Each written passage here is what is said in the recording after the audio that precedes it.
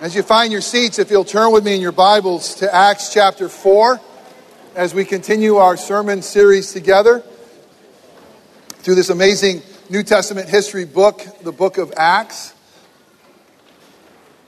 You also may want to turn your Bibles to Psalm 2. The text we're going to look at today is going to quote Psalm 2, and we'll also refer to that passage as well. All right, how many of you read the classic children's book? And for some of you, all you read are classic children's books. I know, I've been there. How about The Little Engine That Could? Do you remember The Little Engine That Could? Watty Piper. Watty Piper, with a name like that, had to do something great. Wrote a book that we all know of. It's a story, if you don't know it, of a little locomotive. A locomotive that wasn't as big and strong as other locomotives. Got ripped and ridiculed because of it. And yet finds itself chatting with a long train that needed an engine. Needed an engine specifically to go up and over this mountain that was before them. So the little engine that could took on this amazing challenge and hooked itself up to the train and started chugging up the mountain. And as it went along, it repeated throughout the story the motto of this little engine that could, saying, I think I can, I think I can, I think I can. Kind of, you can almost hear the cadence with the chugging locomotive. I think I can, I think I can, I think I can. How about for you? What do you do? What do you look to? Or who do you look to for strength and confidence to overcome the mountains in your life? Those things that are before you. Where do you turn? Do you look to your physical strength? Your physical strength and say, I'm strong enough to do this. I can do this. Or do you look to your mental capacity saying, I'm smart enough to do this? Do you look to your moral integrity for those things that are in front of you saying, I should do this? Do you look to your education and say, I've been trained to do this?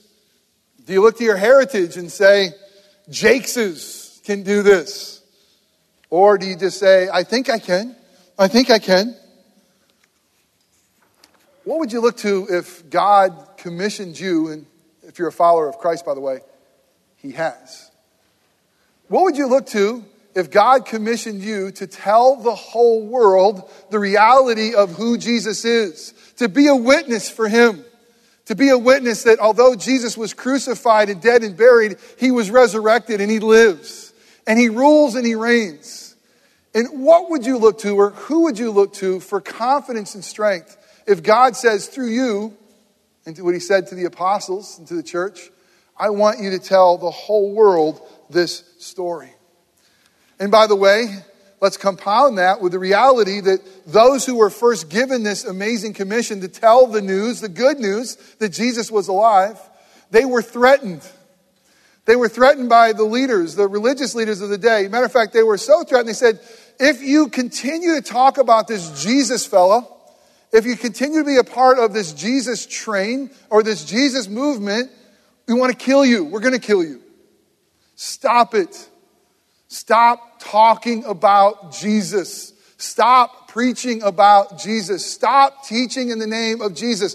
For the love of Mike, stop healing men who have been crippled for their whole lives in the name and the power and the authority of Jesus. And if you continue, we're going to kill you. So where do they look to?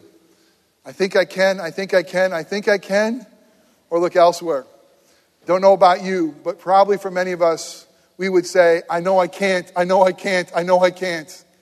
But God, come and give us grace and strength through the gospel of Jesus Christ so that we can proclaim the good news that Jesus is alive. Scripture says that we can do all things, even boldly witness for Him, even in your neighborhood, even to your family, even in your workplace. We can do all things through Christ. As we study through Acts together, we've seen that Jesus has given His apostles the promise of the Father. He has given them not only a charge to be His witness in Jerusalem and Judea and Samaria and to the ends of the earth, but He also gave them a promise. He says that He would give them the Holy Spirit. The Holy Spirit would come and give them power to do that which God has asked them to do. Although the religious leaders have said, the ones who actually crucified Jesus said, shut down this Jesus movement. They said, we can't help but be a part of this Jesus movement. Although there were threats, they continued. They continued on in the name of Jesus. And we're going to pick up the story today at the end of a trial. Here's what's taken place. If you haven't been here, here's what's happened. The book of Acts is basically the story of what Jesus continues to do as a resurrected Savior. And the book of Acts tells us that he met for 40 some odd days with his apostles, strengthening them and telling them about the kingdom of God. The book of Acts is a story of how God gave us the promised Holy Spirit to empower us to do that which he's called us to do, to tell the whole world good news. And as this power is going out, as the gospel is being preached, the kingdom of God is being advanced, miracles are taking place, and things that are happening that no one can explain. And you would think that the religious leaders would rejoice, but they haven't. The story we just looked at was a story of Peter and John walking into a temple and taking a man who for his whole life, over 40 years, was crippled. And in the name of Jesus, was amazingly healed. And because of the mercy of God, and because of the healing of God, a trial ensued. Not celebrating what God has done, but threatening those who did it in the name of Jesus. And so here you found two common fishermen, a man named Peter and a man named John, standing before 71 of the most powerful religious people in the world of that day, in the temple. They said, what are you doing? And why are you doing this? They said, in the name of Jesus, we do this. And that crippled man stood there beside them. And the religious leaders, they couldn't even talk. They were speechless because they couldn't refute what God had done. But they were afraid of who Jesus really is. These are the ones that crucified him. And they said, stop talking in his name. And we see that they released him because they were afraid of the people. And now we're going to pick up the story when Peter and John go back to the church and they say, this is what Jesus has done. And we'll see that we should have strength to boldly proclaim the good news. That even today, for us today, we should have strength in telling the story of Jesus. Why? Because he is the ruler over all creation. Why? Because his plan will not fail. And that we should be praying, God, as you heal the nations, give us boldness to speak. Let me tell you, whatever mountain you face today, whatever is before you, God wants to speak to you today through his word. So let's look to Acts chapter 4. Picking up the story in verse 23 and 23 through 31. Hear God's holy and active living word. Verse 23. When they were released, Peter and John, before the Sanhedrin, they went to their friends and reported what the chief priests and the elders had said to them. And when they heard it, they lifted their voices together to God and said, Sovereign Lord, who made the heaven and earth and the sea and everything in them, who through the mouth of our father David, your servant, said by the Holy Spirit, why did the Gentiles rage and the people plot in vain? The kings of the earth set themselves and the rulers were gathered together against the Lord, against his anointed. They quote Psalm 2 there. For truly, in this city, they were gathered together against your holy servant Jesus, whom you anointed, both Herod and Pontius Pilate, along with the Gentiles and the peoples of Israel. Listen to this. To do what your hand, God's hand, and your plan, God's plan, had predestined to take place. And now, Lord, look upon their threats and grant to your servants to continue to speak your word with all boldness, while you stretch out your hand to heal, and signs and wonders are performed through the name of your holy servant Jesus. And when they had prayed, the place in which they were together was shaken, and they were all filled with the Holy Spirit and continued to speak the word of God with boldness. Let us pray. Oh, Father God, I pray in your holy servant Jesus' name that the Holy Spirit would come and fill this room And so that we can have our lives be reminded of the grace and the mercy of your Son, Jesus, and what he has done for us. God, would you please come with power and speak through this broken, trembling servant of yours, to speak boldly of the truth that your Son, Jesus, he is the sovereign Lord of heaven and earth. That your Son, Jesus, his plan cannot fail. God, would you come with such power and such boldness through the preacher, that you give us ears to hear Jesus' voice, minds to understand your word, hearts to embrace your truth. Would you be with us so clearly that we can leave here walking in a manner that's bold, that proclaims the truth, that Jesus, he loves us, and Jesus is for us. And we have the privilege of telling the story of how he rescued us. Father, I pray for everyone here that there would not be one soul that would be able to leave here not knowing the truth of who Jesus really is. And whatever mountain we face, knowing that in him we can do all things. God, the things that I say that are merely my opinion or wrong, may those things be forgotten and fall away quickly. But the things that are said that are true, that contain the good news of the gospel of Jesus Christ, use those things to make us more like your Son, our Savior. And it's in his powerful name we pray. Amen. If you look closely at this passage of Scripture, which really it's a prayer. We see that as Peter and John gather with his people, God's people, they rejoice and they break into spontaneous prayer. Have you ever been there? Have you ever seen God do something so amazing that you can't stop and just pray? You just have to stop and pray. This is exactly what has happened. And as we look closely at this prayer, we're going to see the invisible hand of God. Don't you long to see it in your life? In this passage, we see this invisible hand of God do three things. We see it's God's hand that has created all things. We see it's God's hand that's in the plan of salvation. Even when it looked like the world was turning upside down, even when it looked like God's Son had lost on the cross, we're going to see the hand of God behind everything that happened. And then we'll see God's hand. It's God's hand who is extended to bring healing and signs and wonders. Let me tell you, here's the point of what God's word is for us today. And here's the point that this preacher wants you to hear. I pray that God opens up our eyes to see the truth and the beauty of who Jesus is and what he has done and what he is doing, to give us incredible boldness to proclaim his word, to give us boldness to live our lives in a way that says Jesus really is alive and he is real. And Jesus has conquered our greatest enemy, sin and death. And we can boldly proclaim the reality in our lives, our neighborhoods, our workplace, that he is in control of all things. And give us boldness and confidence. Oh, Jesus, come with power. First thing we see is this, is that when they prayed, they realized that Jesus is the sovereign Lord over creation. What do you do when the worldly powers around you, you really feel like it's against you? What do you do when it feels like the whole world is against you? I mean, you know that's the way the apostles had to feel. I mean, there they were. They just had left 71 of the most powerful religious leaders. And they all were against them. And the powers that be right there in the temple said, stop this Jesus movement. Stop talking about him. What do you do when the powers are stacked up against you?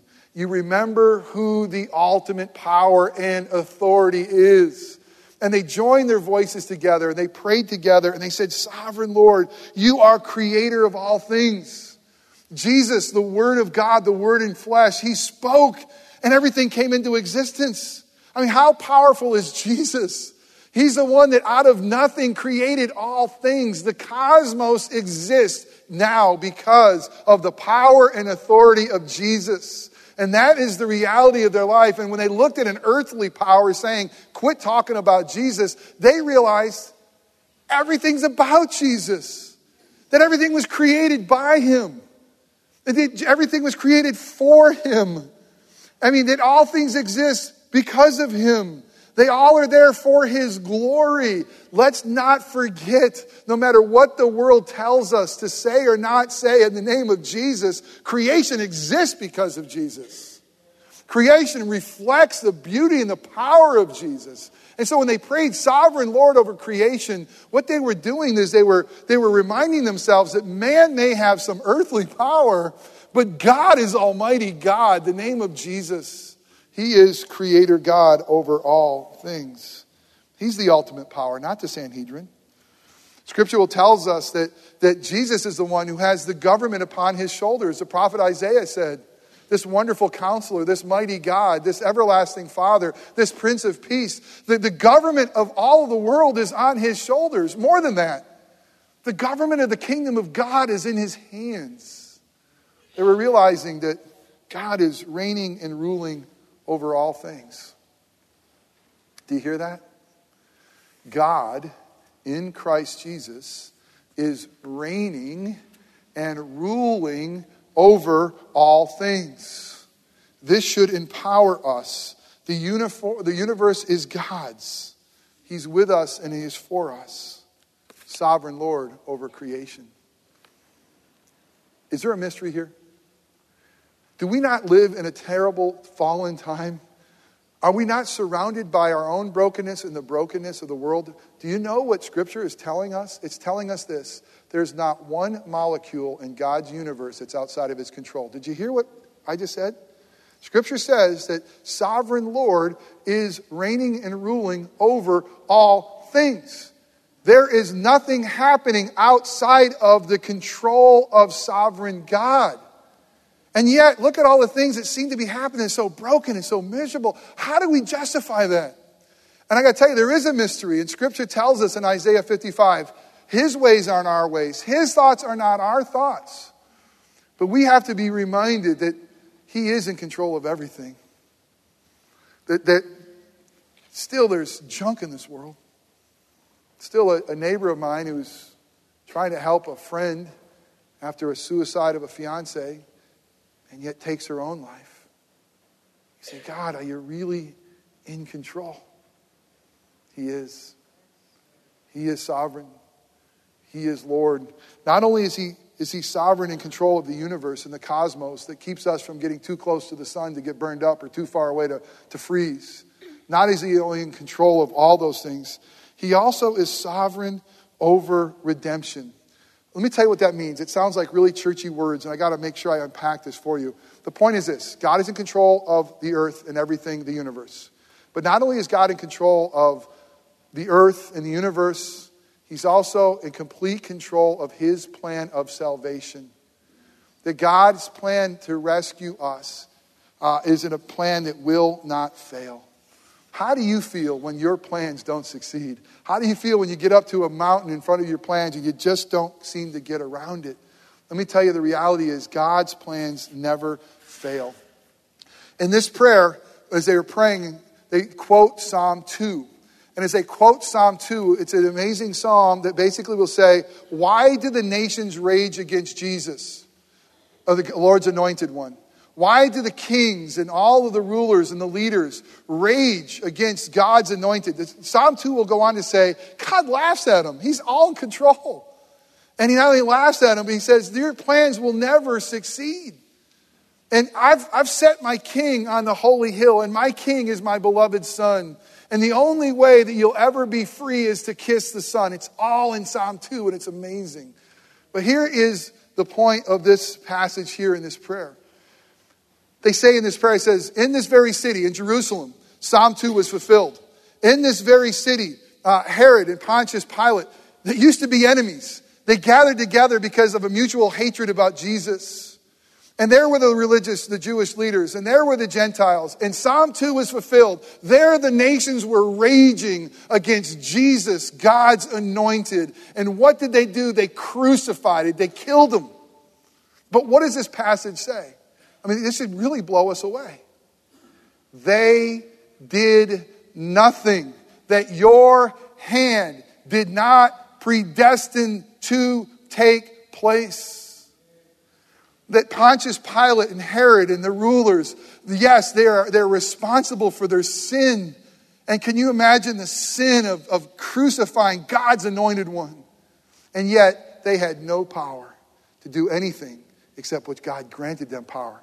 And even what they were doing was accomplishing the very plan of God.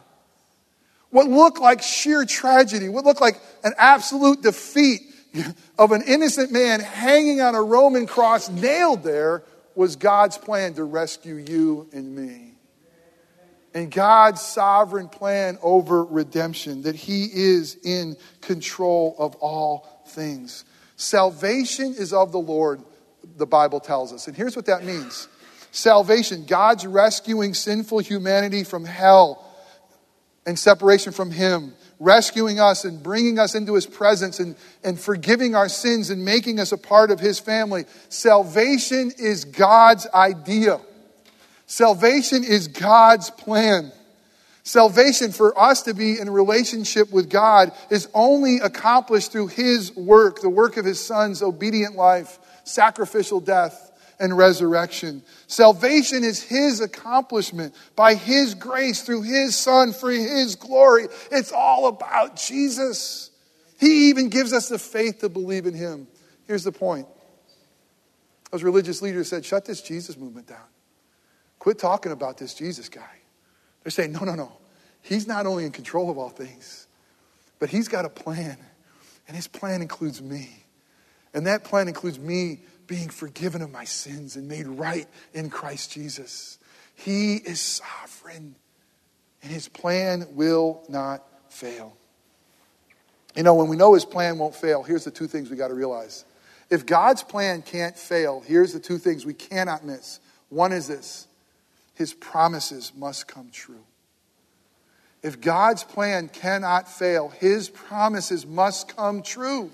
They'll come true in his timing, and they'll come true in his plan as it unfolds. But you and I can bank on that God will always be with us as Emmanuel, that he will never leave us nor forsake us, that because his plan will not fail, his promises won't either.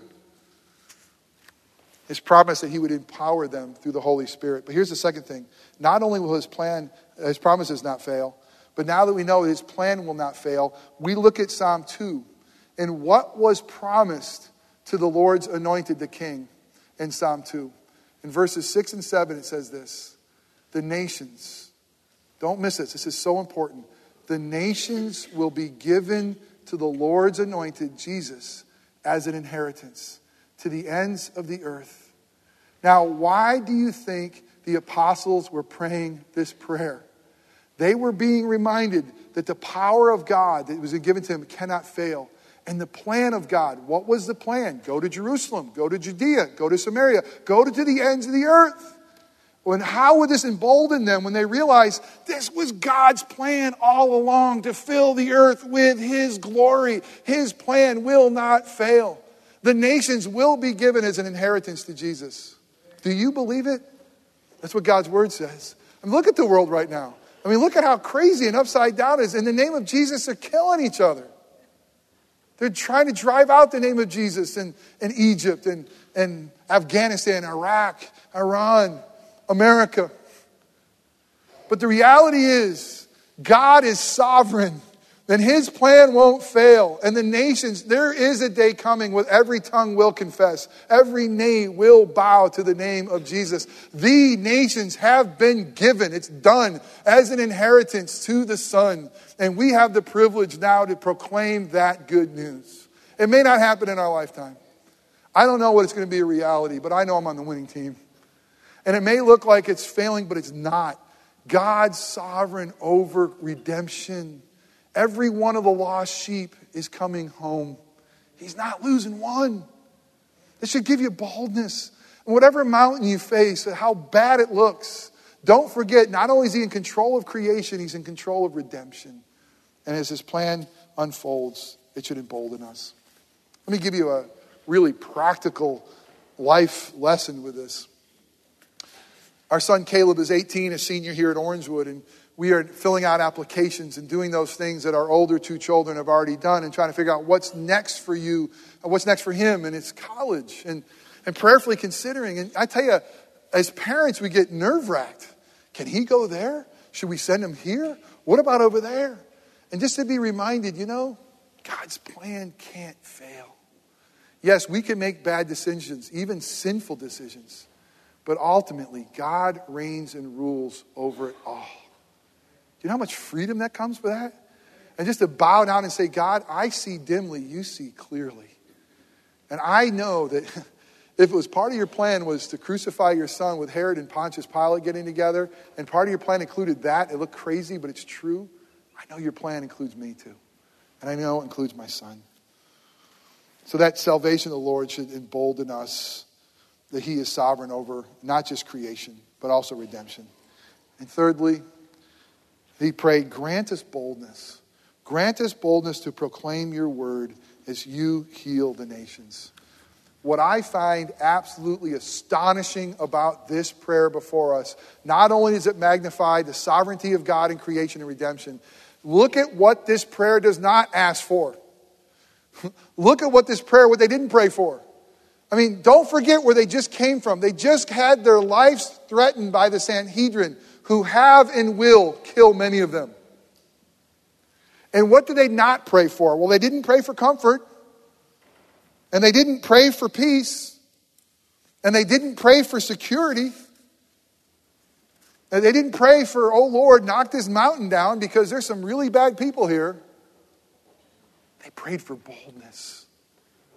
They prayed for boldness. They said this, as you continue to stretch out your mighty hand and bring healing, like you did with this crippled man, as you continue to heal the nations, as you continue to do signs and wonders, you gave us boldness once. Will you continue to give us boldness? Give us boldness to open up our mouths, to proclaim the reality that Jesus is alive.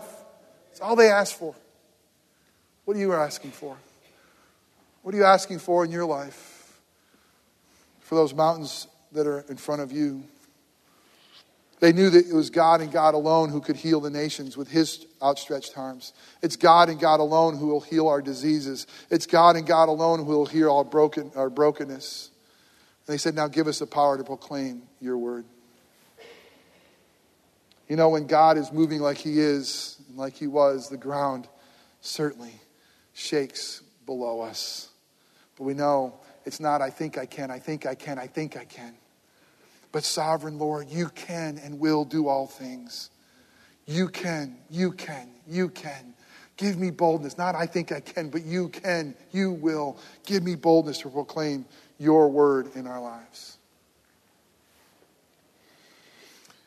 About 4.5 years ago, Katie had a surgery scheduled. It was a pretty major surgery. We were scheduled to be in the hospital for a week. And all the procedures leading up to it, and just experiencing amazingly God's presence through deciding on which procedure to go and how to move forward with her battle with cancer. And I remember when the day of the surgery arrived, the amazing presence of God. Have you been there? Have you ever experienced the amazing presence of God, the peace that passes understanding in the midst of the storm? It was there. And as we were there in the pre-op room, and I took my phone and we were playing some Christian music, it was just amazing, the presence of God. But there's one prayer that I had, one longing, and it was this: God, let me just speak to the doctor before the surgery.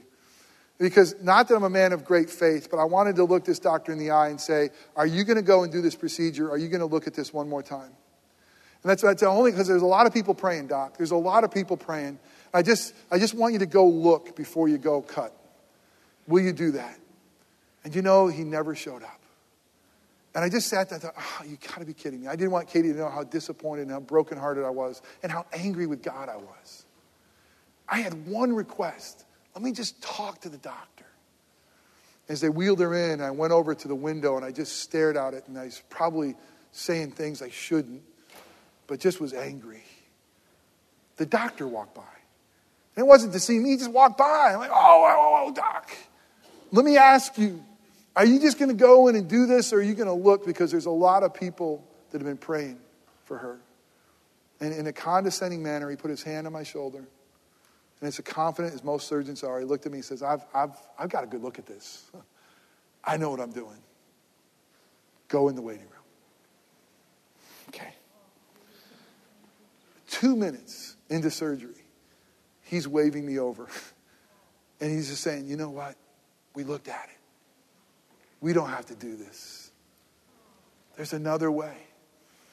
And it's just an absolute incredible power of God, the sovereign hand of God, that gives me great boldness to stand before you and say, our God heals, and our God is with us, and our God is for us, and our God still does amazing things.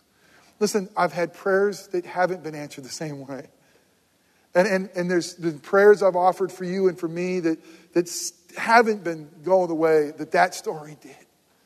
But the reality is I know that Jesus has all power and authority in his hand. And I know that he is sovereign over creation. And I know that his plan will not fail.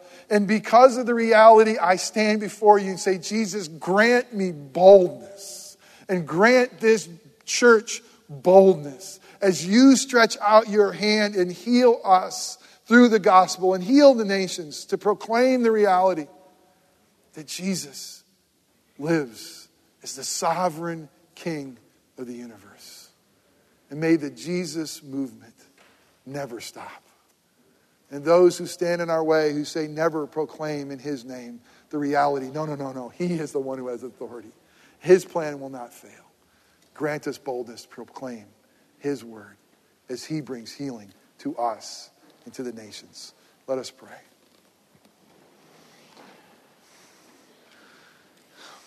The Jesus, sovereign Lord, creator of heaven and earth, whose plan will never fail to rescue lost sheep like us and to bring us to the Father.